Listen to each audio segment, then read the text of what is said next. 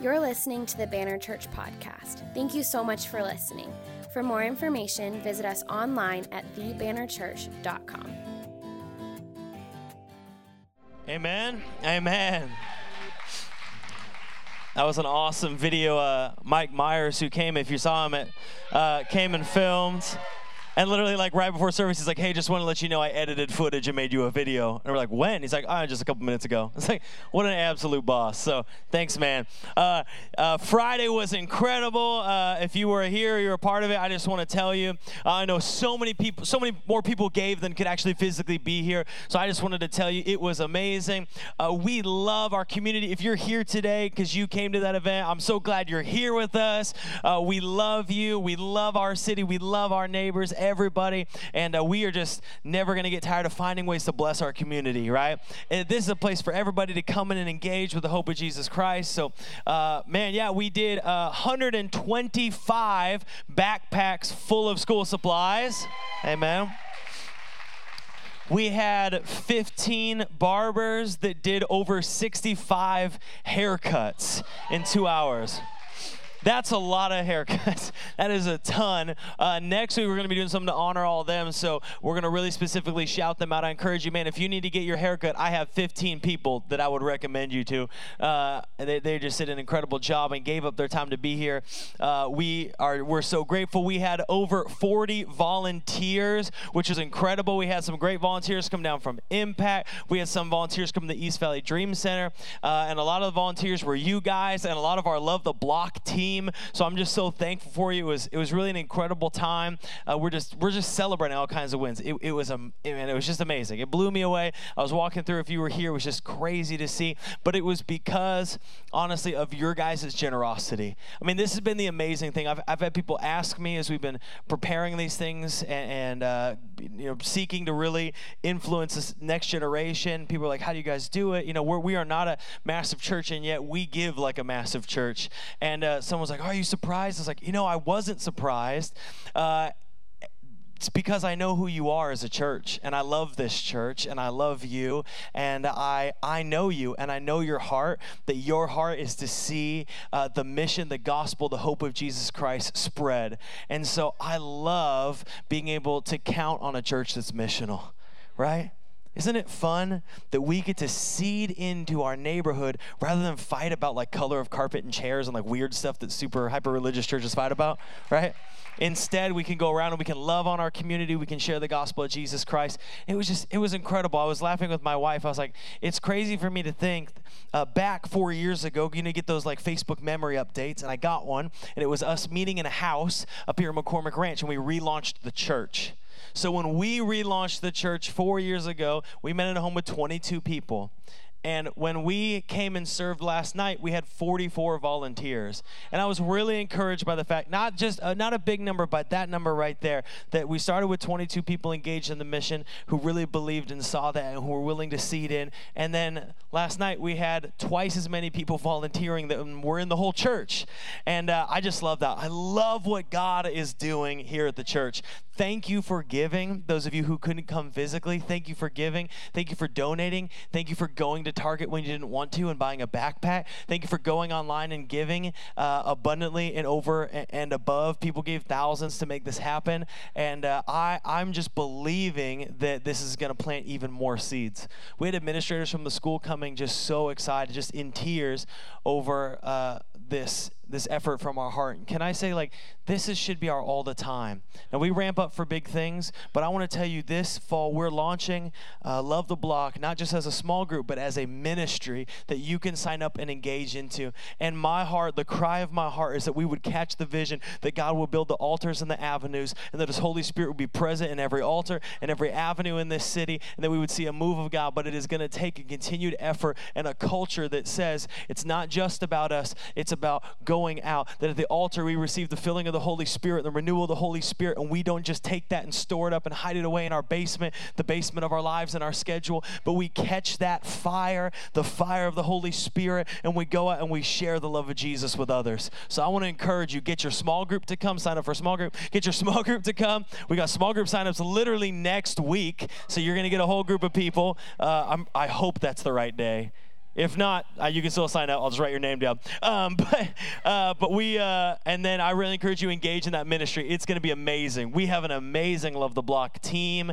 We have some amazing leaders, so it's going to be good. But today, I thought I'd talk about Elijah. Someone say Elijah. Oh man, as I almost die. Someone was going to have to be Elijah and bring me back from the dead there in a moment. But we're going to talk about Elijah, and really I felt like this series, I personally love Elijah as a person in the Bible. He inspires me a lot of what God did through him. But I felt like we're in the right season for a series on Elijah, not only what God did through Elijah, but what God did in Elijah and the calling upon his life. And I feel like God is really bringing us into a season of believing for big things and trusting with big things. Because did you know if you're going to believe God for great things, you got to trust him with big things in your life. And so we want to talk about that in this series. My wife is going to preach. She's preaching next week, right? My wife is preaching next week. She's going to preach on the fire falling from heaven. It's like one of my favorites. And that's how you know how much I love you, because that's like my favorite scripture ever. But it's going to be amazing. But today I want to start in 1 Kings verse 17. I'm going to give you a little preface here. Let me give you a little background. If you're not familiar with the Old Testament, let me summarize a little bit of what's happening for Israel. Israel is brought up out of Egypt, out of slavery.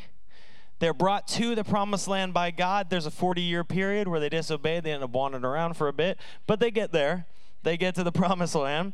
And Moses doesn't take them in, but Joshua takes them in. And after the book of Joshua, there's this whole thing called Judges. And Judges, I preached a sermon series on Judges, and it's kind of a depressing book. There's some amazing, encouraging parts, but a lot of it you're like, wow, things got really bad really fast. Like I'm talking about like in 30 years, they got really bad really fast, right? And you can go read it yourself. There's some wild stuff. But the book of Judges is all about these God-appointed judges that would kind of prophetically rule and provide guidance and sometimes deliverance by God's hand, like Gideon, right, for the people. And Judges is really a story of the people of God struggling to follow God, struggling to walk in obedience, and God being merciful and reconciling, and them running away, and him reconciling, and them turning away, and then him reconciling, right? It's this constant pattern. When you actually read the Old Testament, this whole moniker of angry Old Testament God kind of goes away, especially if you have kids, because you understand obedience and disobedience, right? And you see a people that do, I believe, love the Lord, but they struggle like all of us do with a sinful nature, and as humans, they turn away. And so then they're given a king. They're given King David. Someone say David. David. They're given King David. Now, before this, Saul was the first king, but we're going to jump to David since he's the good one. And they're given King David. And King David is probably one of the most famous figures in Jewish history, and probably with Elijah and Moses together. And King David rules, and he establishes Israel, and then he has a son named Solomon. Now, David's flawed, and guess what? Solomon's flawed, because guess what? We're all flawed, right? Solomon's flaw included a lot of women. More than one wife at one time is too many. Solomon had hundreds of wives. That's hundreds too many, in case you're wondering. How many of you have siblings and you understand how siblings fight? Be honest, be real. How many of you fight with your siblings? Okay, imagine having 1,200 siblings, right? That's going to make the Italian family with like 32 siblings down the street look like nothing, right? Right? Just like 1,000, right? Everybody's having kids everywhere, concubine. I mean, it's a mess, right? So from Solomon comes some sons, and from those sons come fighting, and comes division of the kingdom. And the kingdom of Israel divides into Israel and Judah. And if you were to go back and read 1 Kings, and we don't have all the time to do this, you will see this really long line of really bad people. And like basically it'll say like, and so arose so-and-so, son of so-and-so, and they did all the evil their fathers did and more. And then you get like a good one, be like, and this one stood up. And Asa, he stood and he was for the Lord. And then it'll be like, and he died, and the next one came, and he was evil, and he did all the evil of his fathers. This happens like 19 times, right? And they just get progressively more evil till they get to a guy named Ahab. Someone say Ahab. Ahab, King Ahab. And Ahab is part of a long line of evil, crazy, vile people. And he is married to Jezebel, who I'm pretty sure is considered one of the most evil women in all of history. One of the most evil women of all of history, sacrificing children to idols, killing thousands upon thousands of people. She was very, very evil. And so what we're going to jump into in time is a kingdom that was supposed to be following God, but is actually surrounded by idol worship, surrounded by evil, surrounded by perverseness, surrounded by destruction, surrounded by armies coming to take them, surrounded by all kinds of things. And we're going to step into this moment because what we find fascinating is that God doesn't raise up an army, he raises up one man. What we're going to see in 1 Kings is amidst all this evil, God does not raise up an army or a support group. He raises up one man. And I find something so identifiable about that in our current culture. That I believe that God is not just raising up an army, and there's all this songs like, here's an army rising up. I kind of feel it's more in our generation, in our nation right now, God is raising up the one by one. God is raising up the one friend to stand for truth. He's raising up the one coworker to speak life where life is not being spoken. Are you with me? I believe he's raising up the one parent to adopt a child. I believe he's raising up the one teen to stand for sexual purity. I believe that he's raising up the one leader to step into politics and bring life into dark places. All throughout history, in fact, the best part of Judges, remember I told you kind of a sad book? The best part of that book is when God raises up the one person to do something incredible. They're not incredible when he chooses them, but he raises them up. He makes them a man of God. He makes them a woman of God to save a nation. And so that's what we're going to look at today. How does God make a man of God? We're going to talk specifically about the making of a man or woman of God. The person we're going to look at is Elijah. Elijah's name, if you break it down, Eli and Jah, literally means the Lord is my God, but specifically it means my God, right? The Lord is Jehovah. Jehovah is God. In an age of polytheism, his name has a very direct point. They say, well, this is God, this is God, this is God. Elijah, his name literally is Jehovah is God. He's not Eli Baal, right? Baal is God. He's Elijah. Jah is God. Jehovah is God. It's his whole being. It's his whole person. And so we know his name is Elijah. We know a couple things about him. We know he is a Tishbite. I know it's an important thing for everybody to know. He's a Tishbite, and he is from Tishbe of Gilead. That's about all we know, and we know he's a prophet. Now, in our culture, when we think of prophecy, we think of the future. A lot of times we think of like what's going to come. We think of like prophesying the end times. You think that guy in the corner with the billboard that's been wrong so many times you can like see the paint peeling from the days he's predicted the world's going to end? You know what I'm talking about, right? We think that. Though in Scripture, you know, and in all time, there are people who prophesy about what is to come. That is a very crucial part of prophecy, seeing things that aren't, right, and prophesying what is not yet as it will be. Right? We joke about in ministry, you have to have a bent to the prophetic because you have to see people not as they are currently acting towards you like, but how God sees them and how they could be, right? Prophetic. But there's another part of the prophetic, which is speaking God's word to the people, right? Reminding them God is in control, calling them to repentance. A call to repentance is prophecy, right? The prophet or a prophet would come and speak. So part of him was to speak for the future, part of him was to speak now and remind the people of a call to repentance. That's part of what a prophet would do. And so God sends Elijah in the scripture we're going to look at to speak to Ahab as a prophet. He's going to speak about what is to come in an effort to call them back to what should be now, a submission and a heart for the Lord. So 1 Kings 17, verse 1. If you have your Bible, jump there. If not, it'll be on the screen. It says, now Elijah, Jehovah is God, the Tishbite of Tishbe in Gilead, said to Ahab the king, evil Ahab, it says, as the Lord, the God of Israel lives, before whom I stand, there shall be neither dew nor rain these years except by my word. powerful prophetic word, right? To go before the king of a nation and say, there will be no water, especially in a semi-arid land. Just imagine if someone prophesied over Phoenix, there will be no water till I say so, and it happened. I would be stressed, right? I would be stressed, right? There would be concern. Like, I was going to joke and say, could you imagine, if the whole nation just shut down? Then I was like, well, we can totally imagine that.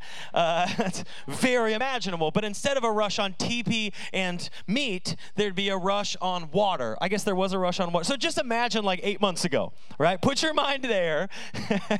But just imagine if that went on for years. Imagine 3 years of that, no water. Imagine if it didn't rain and that was our only source of water for 3 years. We would be stressed. And so the question is, wait, I thought these were the people of God. Why would a loving God make his people not have water for 3 years? That doesn't sound very loving of him, right? Why would a loving God do that? Why would a loving God challenge them in this way? Why do this? Why say there's no rain? One of the most powerful visual reasons is because of who Israel was worshiping at that time, and it was not God. Ahab and Jezebel were leading the nation of Israel in worshiping all kinds of gods in polytheism. And one of the gods, the primary gods, false gods, that they would worship was named Baal. And Baal was the god of lightning, storms, and rain. So here's what Elijah does, right? God says, okay, Elijah, I want you to go and tell them, okay, everything that your God is in charge of? Yeah, none of that's going to happen for the next 3 years. Right? He comes onto his turf, right? If he's a real God, then he'll just do it no matter what. And if God's God, well, this is going to prove it, right? It's like Elijah goes into the temple, right? He's like, what is he a God of? Oh, rain? Okay, yeah, so none of that. Thus saith the real God, of whom I am named for, right? It's like this powerful image of going into a place and really throwing down the gauntlet, going into a false idol, be like, what is this one the idol of? This one's the idol of cows. Cows don't exist anymore. Right? It's the same thing, right? For 3 years, there will not be a cow on the earth. That's the same, right? And so this is what he's saying. He's saying, what are you guys into? Oh, like rain and water? Okay, cool. None of that, thus saith God. That's a power move. That's what the kids call a flex, right? He flexed on him. That's exactly what happened, right? Super hard. Now, in this moment, he throws down the gauntlet, and if you're like me, a very passionate, motivated by passion person, you would think this is the moment where the duel happens. The fire comes, it happens at this moment, but that's not what happens. Almost the complete opposite of that happens. Rather than, no more rain, your rain god sucks, fire, right? God takes Elijah immediately away from that situation. Why? He threw down the gauntlet. It's time to go. It's time to fight. It's time to make it happen. God has all the power. He can literally lift that temple up, throw it into the sky, right? Why not? Because God wanted to do something through Elijah to show his power. But before God could do something through Elijah, he had to do something in Elijah. Before God can do something through us, he has to do something in us. God wants to use Elijah for something powerful, but he's got to shape him. It's kind of like if I gave you like a piece of clay. It's like, here you go, and then I just started pouring water over it. You'd be like, right? It's like we need time to make it into a vase and shape it and form it and make sure it's good to go and find the rhythm and make sure it's sturdy and it will stand up and it will hold water, right? And then it's filling. Then we go around, we can feed everybody from it, right? But it's like if I just give you the lump, yes, it's got the material, yes, it's got the potential, but it needs to be shaped by the potter's hands. It needs to be built up. There needs to be a making in that moment. And our God is one who wants to do a work in us so he can do a work through us. God can do anything he wants, but he wants to do it with you. And he doesn't want to just use you. He wants to build you. He wants to strengthen you. He wants to renew you. He wants to inspire you. He wants to walk in love with you. And so he sends us on, and he sends Elijah into a season of preparation. And in it, there's 3 seasons of preparation I want to talk about. And I would have to say, this first one is not the most inspiring point I've ever had in a message, if I'm just going to be honest. But I've heard it explained this way, and I think it's the best way to explain this season. So I'm going to tell you. The very first season that God brings Elijah in is the season of private pain. The season of private pain. Yeah, not as many amens on the season of private pain, right? Let's look at it together. 1 Kings 17, verse 1. Elijah the Tishbite of Tishbe in Gilead said to Ahab, as the Lord of God lives, before whom I stand, there shall be neither dew nor rain these years, except by my word. Then the word of the Lord came to him, depart from here and turn eastward and go hide yourself in the brook of Kerith. Yours might say the Kerith ravine. It might look like it says Cherith. It's Kerith, which is east of Jordan.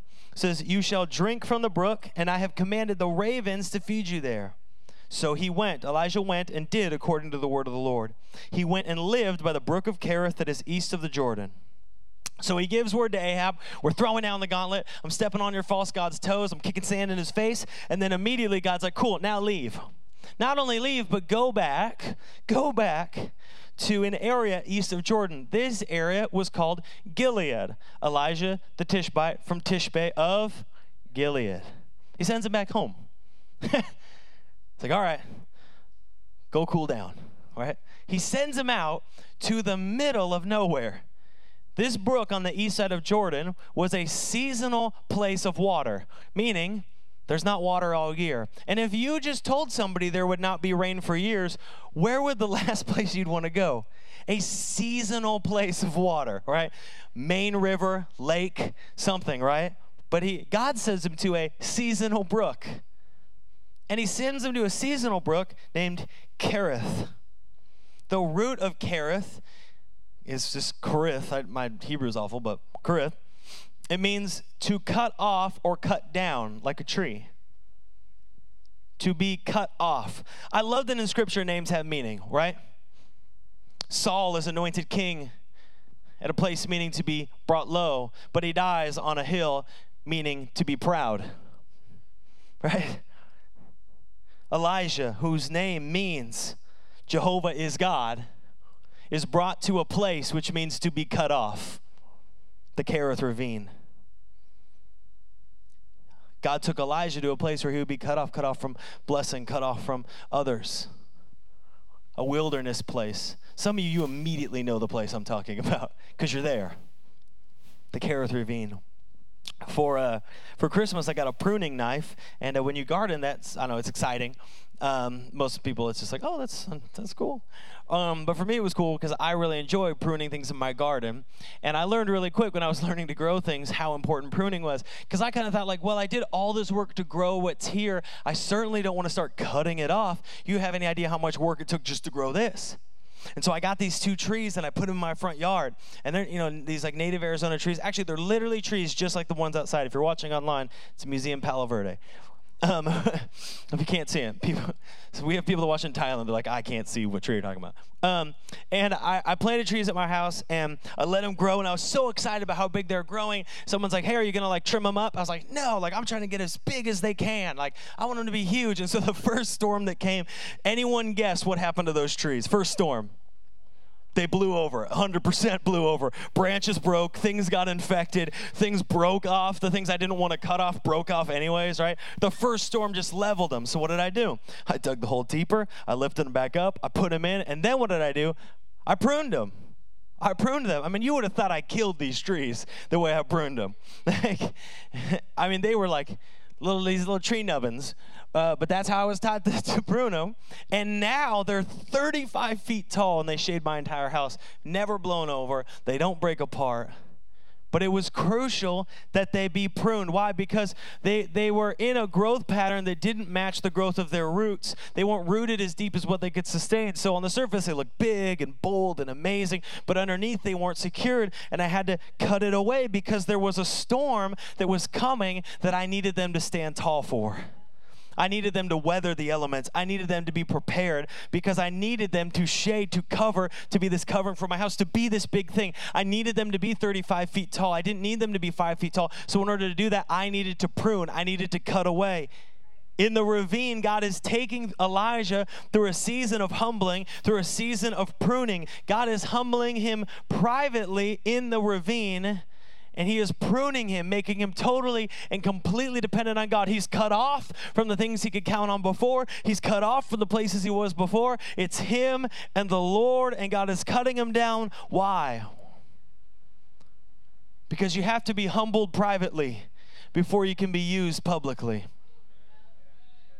God wants to do a deep work now in your life so that he can do a great work later through your life. Big plans require a deep work. Big branches require deep roots. A big move of God requires deep roots. I see this in ministry all the time. We grow big branches, but we don't have deep roots, and then we're devastated when it blows over. We need deep roots. You need deep roots in your family if you want to lead them. You need deep roots in your community if you want to grow it. You need deep roots.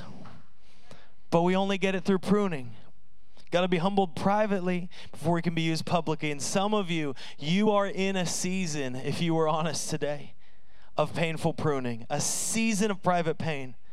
And maybe you're in that season, you're like, what? You've been asking, where is God? Right? I can't see him. I don't know what he's doing. I feel isolated. I feel like I'm in that Kerith ravine. I'm just like out here in the wilderness. But really, God could be doing a work in your life. I'm not saying that all pain you face is God trying to teach you something, but I am saying when you are being humbled by the Lord, you will know. When God is taking you to a place where you rely on him rather than yourself. He's trying to prune the things that weigh you down. How could a loving God do that? Because he's trying to take the burden off of you, not add more on. Let me give you the best example that came through my mind. I really like sheep, and I know, stay with me. Stay with me. I like sheep, and I saw a video of this sheep named Shrek. Great name for a sheep. Great name. And Shrek didn't like getting sheared, and so he ran away for 7 years. And so they found Shrek in the wilderness 7 years later. And now you can Google this later. It's amazing. Now, he was lucky because he had so much wool that predators couldn't, he was too chonky. Predators couldn't bite into him, right? He was too thick, right? He was too thick and predators couldn't get him. But the hard part is he couldn't see and he couldn't really walk. He didn't want to get pruned. He didn't want those things cut off. And now he couldn't see and he couldn't walk. And so he's found one day and he was just stuck. You know, John 10:11 says, I'm the good shepherd. The good shepherd lays down his life for the sheep. You know, Jesus is the shepherd. We are the sheep. But so often we don't like being sheared. We don't like the weight being cut off, so what do? We run into the wilderness. And the hard part is in the wilderness, all of a sudden, after a while, we can't really see. And after a while, we feel that weight and we can't really move. And then we say, God, where are you? And he's like, I'm right here with the shears. We're like, right? Because we don't want to be sheared. We don't want the weight cut off. We don't want the burden released, right? But God's saying, listen, to do what I've created you to do and be who I've created you to be. I didn't create you to be blind. I didn't create you to be weighed down. I created you to run and live life to the fullest. Right before John 10:11, he says, John 10:10, says, a thief comes to steal, kill, and destroy, but I came that you might have life and have it to the fullest. The fullest is not covered by the weight. It is being pruned. Weight's got to get cut off. Jesus talks about this. He says, the body is like, the body of Christ and him are like this big vine. And the master comes along, the father comes along, and he prunes the vine, and anything that doesn't want to be grafted in, it gets thrown into the fire. So we really lean on that, but the part I think we miss when we think about the vine and being part of the vine of God is that it says he prunes the ones he loves. Have you thought about that? God prunes the ones he loves. Some of you are like, I think about it all the time. This is my life, right? He prunes the ones he loves. How can a loving God prune? Because that's what it is. Cutting away the things that hold us back. Cutting away the dead things. Cutting away those things we keep going back to. We keep pulling on. We keep hanging on, right? Cutting those away. The stuff that makes us blind. It makes us feel safe and protected. But guess what? If we can't see, we can't move. Some of you today, you are in the Kerith ravine. You're in the brook of Kerith, that place of being humbled and broken. And you understand, just like Elijah, you're like, man, yeah, I understand the things that I used to be able to depend on, I can't depend on anymore. God has begun to cut them away and humble me. It's like I've been cut down. I'm in that place, and it's painful, and it hurts. I don't like it. I don't necessarily want to be here. It's dry. But I want you to understand that this is a season where God is trying to prepare you, not destroy you. If God has brought you to that place, I'm not talking about bad decisions. I'm talking if the Lord has led you to this place, then he's trying to prepare you. And there's things that you need to learn in this season that you could not learn any other way. It was interesting when we came down to plant a church and we met with the team here, and we're working to relaunch the church that is this church here. Before we moved, I met with my former pastor, and he gave me, some wisdom. And then he told me, he's like, listen, he's like, people who are more anointed than you and more anointed than me have gone and planted church, and they have failed. And I was like, this is a great conversation. I'm so glad I had this conversation. And he said very wisely, he said, listen, this is going to hurt, and this is really going to break you in a unique way. And I was like, this conversation sucks. And then I got down here, and I went to a conference with Dana and Bridget, who are our missionaries at ICA Bangkok. And at the conference, one of the people got up and said, listen, you're only going to grow to the level of your pain tolerance. And I don't know if you're like me. It takes a couple times for things to sink in when the Lord's talking. And so I went back to our hotel, and I was kind of like, God, what are you trying to say? As if I didn't already know. Where are my thick-headed people at? You know what I'm talking about. And I was like, what are you trying to say? You're like, grow to your pain tolerance. It's going to hurt. It's going to be hurt. You're going to be broken. And then when we really got into it, we moved here, we planted, I fully understood what they were talking about. Because there has probably never been, there's been a couple seasons in my life. This is top 3. Season in my life where I have there's never been more hurt. Season where I have never suffered more private pain. It was probably moving here to plant this church was probably the worst season of my entire life. Hands down. I don't know what yours is. She's like, dealing with you in that season. Probably the worst season of my life. I've never wanted to quit. I've never felt more dry. I've never felt more far from God. I've never wanted to throw my hands up in the air or punch someone in the face as hard as in that one season of life. It was brutal for my wife and I, physically, spiritually. And I remember just being like, God, I don't know. I know I asked for this, but I don't know if I can take this. When I meant lead me to a place, I didn't mean lead me to the Kerith Ravine. I meant lead me to a better place than I am now. Not a more painful place, right?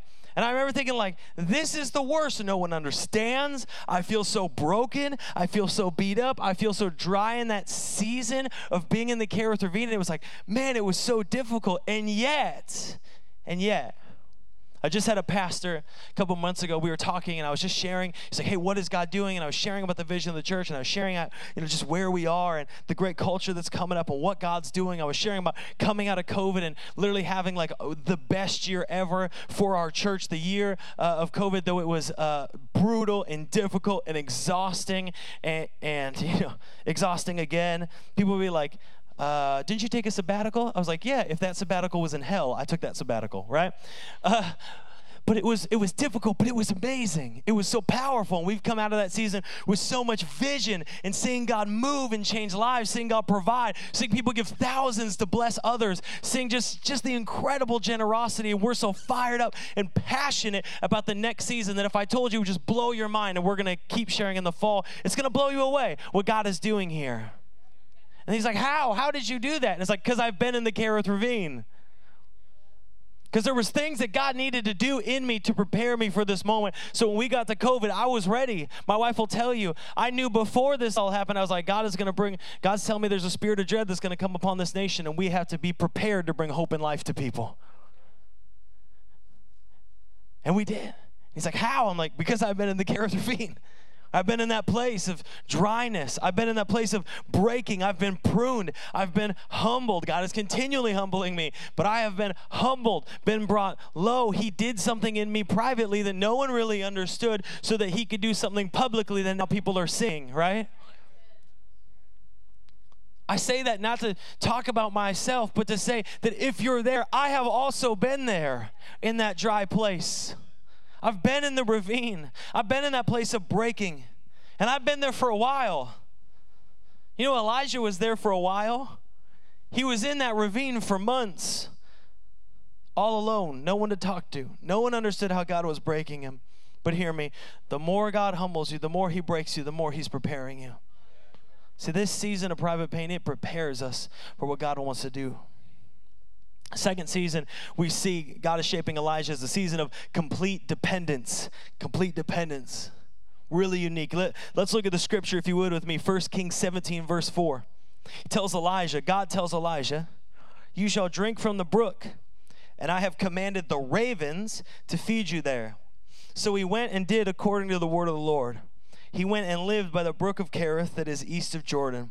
And the ravens brought him bread and meat in the morning, and bread and meat in the evening, and he drank from the brook. There's a lot happening here. Right? A lot happening here. I know sometimes we see these as like fairy tale stories. This really happened, so I think we should look at how miraculous this is, right? He drank from a seasonal brook in a time where there's no rain. That right there is a slam dunk miracle, right? No water exists, but he's drinking it somehow. Awesome. God takes you in a place of dryness, but guess what he does in that place of dryness and isolation and pain? He provides for him. It says he's fed by ravens, bread and meat. That's my kind of diet. I'm here for it, right? Just steak and those like warm Albertsons loaves of bread. You know what I'm talking about? Just falling from the sky. It's amazing. I was thinking about this because I really love to research, and I was looking through like, was it cooked meat? Was it just like parts of animals? You know, because this could be exciting or terrifying depending on how you feel about birds, right? Depending on how you feel about birds, this could be bad. And I thought, like, where did the food come from?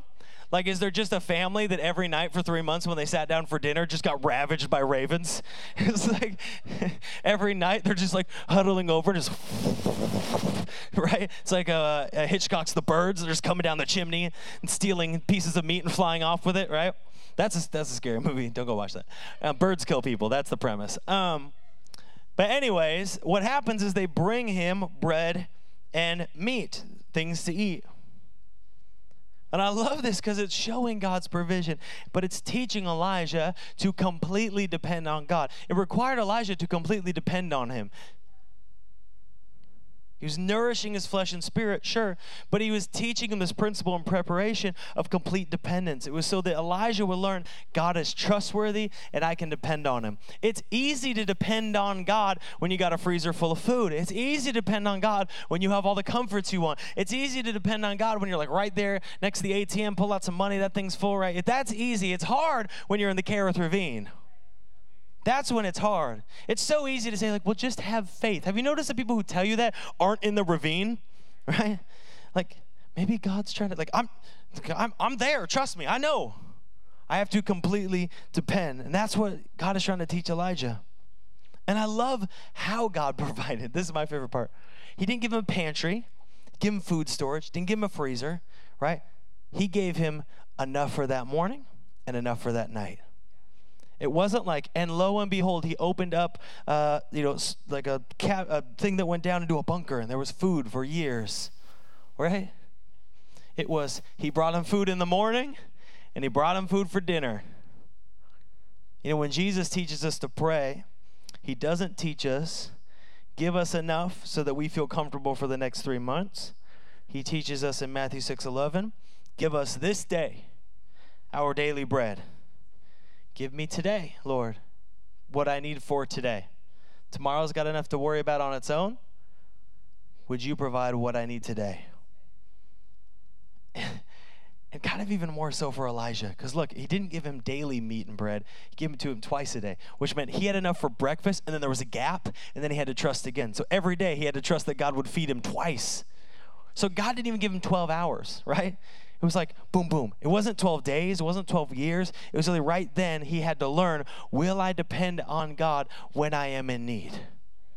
Will he be my source? Some of you are learning this right now in your life. You're learning. You're in this season of difficulty and pain and pruning. You're learning, I can't rely on the things I used to be able to. I can't rely on former comforts. But hear me. God says, I will be your comfort. Can't rely on the resources you once had. God says, I'll be your provision. I'll be your resource. I'll be your source. Maybe some of you can't rely on the friends and family you used to have, the relationships you used to have. God says, I will be there for you. Depend on me. I will bring exactly, not for tomorrow, not for 12 years from now, right now, the daily bread, which you need today, I will provide. Depend on me. God always brings what we need when we need according to what he knows. His ways are higher than our ways. I've noticed this, that there's an issue when God starts providing, I stop depending. Have you noticed that? God starts providing and I stop depending. It's like when he does daily, I'm really locked in when I'm in the ravine. But all of a sudden, if I feel good enough, right? It's like I was down here in the ravine. I feel like I'm feeling good now. I'm feeling great. Then all of a sudden, I get distracted. All of a sudden, I'm doing my own thing. And this happens all the time. People will be down here humble. They'll be walking with the Lord. Then all of a sudden they feel like they're doing great. And all of a sudden I don't see them for like 2 months. Then I get a text 2 months later like, man, I'm just struggling. I'm just wondering, where is God? I'm like, he's here. Where are you?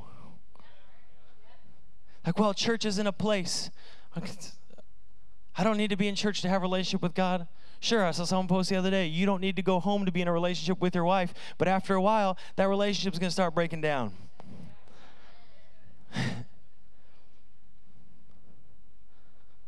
Complete dependence. God is preparing Elijah, but as he's preparing him, he's pruning him, he's teaching him to rely on God. He took away the old comforts. He's teaching him to rely fully on God. See, what God wants to do through you is not because of your bank account. It's not because of your friends. It's not because of your relationship. It's not because of your last name. It's not because of where you're born. It's not because of the color of your skin. It's not because of the language you speak. What God wants to do through you is completely dependent on who God is. The work he wants to do in you is completely dependent on who God is. See, we read the Bible and we think these people are so different than us, but they get scared just like us. They were messy just like us. They were kind of crazy just like us. They had weird family just like us. They acted wrong just like us. They walked faithfully and then made mistakes just like us. They had the dry season and they cried out and got angry with God just like us. They had those times when they knew they were supposed to pray, but they were so frustrated they didn't even want to talk to God just like us. Can we be real here this morning? Right? They're just like us. They're just like us. But there was something when you look at how God uses people is that they made their hearts available and they depended on God. They were not perfect. They were pursuant of the Lord. Elijah was not perfect, but he learned how to depend on God. And so when that big day came, the day Casey's going to talk about fire falling, God moved in power and might. But right now in the ravine, God's teaching, cutting, pruning, breaking, preparing for complete dependence. The third season today. Everybody still with me today? Are we still good? Okay, good. This is the third season. Unconditional obedience. Private pain, complete dependence. Finally, unconditional obedience. 1 Kings 17, 7-9 says, after a while the brook dried up, because there was no rain in the land. Then the word of the Lord came to him, arise, go to Zarephath, which belongs to Sidon, and dwell there. Behold, I have commanded a widow there to feed you. It's important. He says, after a while, the brook dried up. So let me phrase it a different way. After a while, the thing that he relied on for his source from the Lord was gone. Okay, scary, right? If we're being real. The brook was not like a sinful thing. It was from the Lord. It was a blessing, right? After a while, it was gone, and he was in a place of dryness. And I think a realistic place or a realistic way to live in that moment is to say, what do I do now? When the thing I was trusting, the place of dependence and leaning on from the Lord, the provision, I can't see it now. It's not here. And I think a normal question we ask as people is, God, where are you? Where is his provision? But I want to encourage you, if you're in that place, in the ravine, and you're in that place where it's beginning to dry up, that what God used to sustain you in one season, he might dry up to send you into the next season. See, last season, you could trust a job, but now God has a new season for you, and so he might be drying up that job because he doesn't want you to sit in that place anymore. He wants you to step into the new place of obedience. Last season, you could trust that relationship, but that relationship has dried up. And now God is asking if you will step into obedience and where he's called you to be into this new season. Our response is, I'm feeling so dry. I'm feeling so far from God. I just want to tell you, if you're feeling dry today, that doesn't mean that you're sinning. It doesn't mean that God doesn't love you, right? It could be that he is directing you. It could be that you are a finite person trying to figure out how beautifully and powerfully God is orchestrating it. And guess what? Life is hard.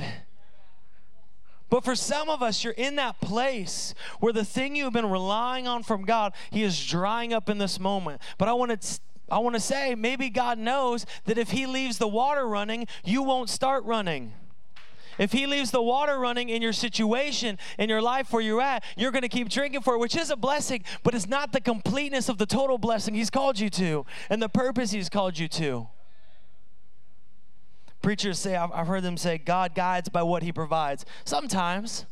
God also guides by what he does not provide, right? Sometimes the dryness is a direction if we understand what season we're in. If you were a shepherd and you were by a seasonal brook and you had all your sheep together and the brook dried up, would you lay down on the ground and cry out to God?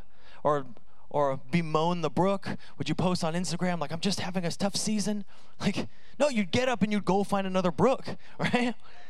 Hopefully. You would be like, well, guess I'm just going to die now. You would get up and you would go find where there is water. That's true in our lives. When the brook dries up, God is not punishing you. He might be calling you. It's like, this isn't your place anymore. I love you. I provided for you. I'm going to provide something new for you. I'm not saying it's easy. I'm just saying it's God, and it's good. It's true in our church. You know, when COVID hit, I was prepared in a sense by what God was speaking to my life, but not prepared in the sense of basically anything else that happened during COVID. And I never thought there'd be a season of my life where the government would tell me that I couldn't meet as a church, or that there would be a pandemic that wouldn't allow me to meet for health reasons as a church. I never planned for that in my life. I never thought, what if there's this disease that takes over the world and none of us can meet? Never thought about that. And so in that season, my initial thought was like, why, right? Why be called somewhere just to not do church there? That'd be kind of mean-spirited. But in COVID, when it hit and we couldn't gather here, I said, okay, God, this part is dried up, but what have you called us to now? And that's when God began to burden back onto us. Hey, remember when you moved down and this is what you wanted to do? This is how you wanted to reach the community? Yeah, you should do that. Since you're not doing this, you should do that. I've dried up this brook. You need to go find new water. And so we did. We went out into the streets. And we began to meet with people. We minister to all kinds of people, and we love on all kinds of people, and we love on our school, and we support the teachers, and we love on our neighborhood, and all the stuff that is the ministry of Love the Block, all the 125 backpacks, all the haircuts, all the supplies, all the rent that's paid, all these things is because the brook dried up, and God said, now I'm calling you into something else.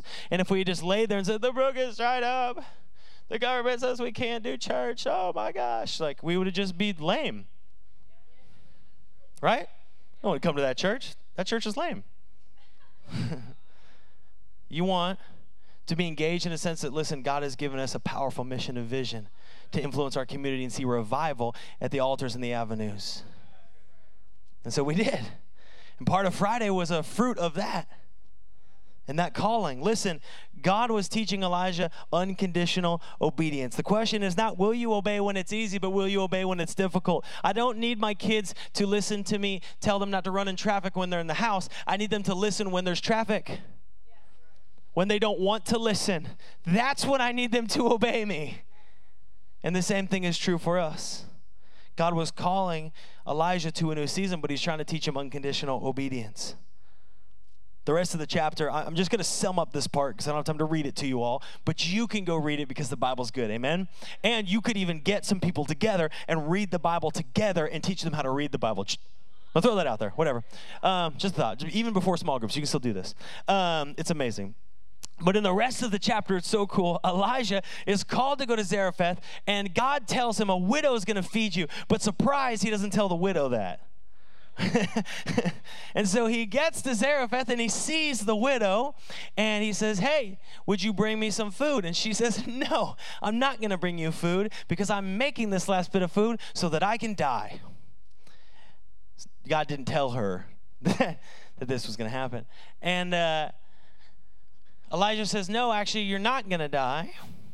Instead, you're going to take this oil, you're going to get all these containers, you're going to fill up the oil, and you're going to continue making food, and it's not going to run out, and you're going to eat, and I'm going to be with you, and God's going to provide. How could he be so confident? Nothing physical about his situation said that that was going to happen. There was a famine, everybody's dying, the animals are dying, the crops are dead. Nothing in the physical says that a positive should come out of the situation, that life should go. How could he know that? Why was he so confident? Because he just came from the Kerith Ravine. He came from a place where he learned to supernaturally trust in the provision of God. It wasn't a theory for him. It wasn't a t-shirt. It wasn't a slogan on Facebook. It was his life. If you're in the Kerith Ravine, you understand because it's your life. He says it's not going to run out, and it didn't. And the woman's son dies. You would think it wasn't bad enough. Then the son ends up dying a little later. The woman looks at Elijah. She's like, why did you do this? Why did you bring this upon me? Elijah says, okay. So he takes the boy up to the upper room, and he stretches himself over him, and he prays for him, and he prays, God, would you bring this boy back to life? And for the first time in documented history in this moment, God brings someone back from the dead. Okay. That's confident. I'm just saying that's confident. You pray over a dead person and come back to life, that takes some boldness. That takes some faith. That's faith in action. It's easy to say, yes, we should all pray that the dead are raised. It's a lot harder to take a child and pray that they would come back to life in front of their mother. There's a boldness. How was he bold? How did he trust that God was going to move? Because he'd been in the Kerith Ravine, where he was cut down, where he was in a season of total dependence. So he'd depend on God alone. Not his own strength, not his own power, but God. And God dried up the brook, and Elijah obeyed him, and he went, and God began to move, and God began to do a work in his life. And next week, we're going to talk about the 400 false prophets that come against him and the mighty fire of God that falls out of heaven and how he's able to do that. Why? Because he's been in the Kerith Ravine. Band, you guys can come up. I guess the rest of the band. 1 Kings 17:24 says, the woman, when Elijah raises her son, it says, the woman said to Elijah, now I know that you are a man of God, and that the word of the Lord is in your mouth is truth. See, before he's Elijah the Tishbite, just his place of origin. Josh from Everett, right? That was it. That was his designator. Elijah the Tishbite. Now, it's Elijah the man of God. In this season coming out of the ravine, he was formed, he was made into a man of God. And often, when God is building a man or woman of God, he will make them go through the Kerith Ravine so that they can learn. He's got to do a work in you before he does a work through you. And usually that looks like a season of private pain. Some of you are in it. Looks like a season of complete dependence. Some of you are walking through it right now. Looks like a season of unconditional obedience. Some of you are making that choice. See, I praise God for the seasons he's brought me through now. They're easier to look back on. It's a lot harder when you're in it, when you're walking through it. Easier to look back, and I think I'm far from a perfect person. But my prayer is when people see me, or let's say my kids, when my kids see me, my prayer is that they would just see their dad, they would see a man of God. That they would see a man of God. But men of God aren't built in palaces. They're built in the Kerith Ravine.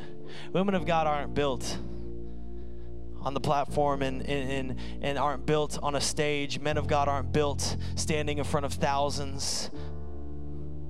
They're built in the Kerith Ravine.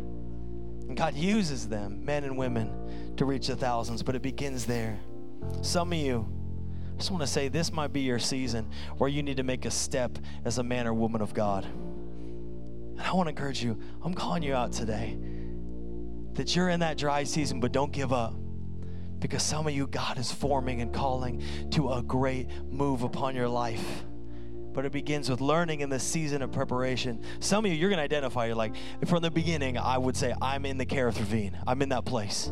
I'm in that season of dryness. I think sometimes as a church global, we struggle to talk about those dry seasons because they don't sound as fun or exciting. And then when you're in a dry season, you feel like the weirdo oddball out. And yet almost everybody here has been in a dry place, in a dry season. And if you're in that season where you're learning to trust him, some of you are saying, man, the brook dried up. And I feel like God is calling me to obedience, to step up to be a man of God. but I've liked it here where that provision was, and I don't know if I want to step up that way. Can I just encourage you? God's calling you to step up into unconditional obedience. And if you're there, I've been where you are, and so it would really be my honor to pray for you today as your pastor, because I know what it's like there, and I want to pray that God would do a work in your life so he could do a work through your life today. Would you stand with me? Would you bow your heads and close your eyes as you're standing? We're going to pray for a few things, then I'm going to open the altar. The first service, I very simply said this. I said, when we worship, the altar's open. Come forward if you're in a dry place and invite the Holy Spirit to move upon your heart. If you need to trust him, if you need to follow him, if you feel like you've been being cut away and you need rest in the Spirit, I'm going to invite you as soon as we're done to come forward. And I was amazed by how many people are in that season. I think often when we're sitting in the seats, we think, I don't want to go forward. I don't want to take that step. I don't want to pray that because people are going to see me, or that's just not who I am. Listen, this is you and Jesus. The revival starts in your heart before it starts anywhere else. And if anyone judges you, that's between them and Jesus. And don't worry, he'll take care of it. But I want to say this space is for you. But I want to begin with your eyes closed and head bowed. I want to pray for you if you're in that space of dryness. You're in the Kerith Ravine. You feel like you're being humbled or cut, pruned. You long for your heart to be refined like gold, taking away any impurity and being refined and beautiful. And you're really needing to depend completely on God. Or maybe that brook is dried up and you just need to be faithful to hear and obey. But if you're in that space, would you lift your hands with me? And it would just be my honor to pray over your life today.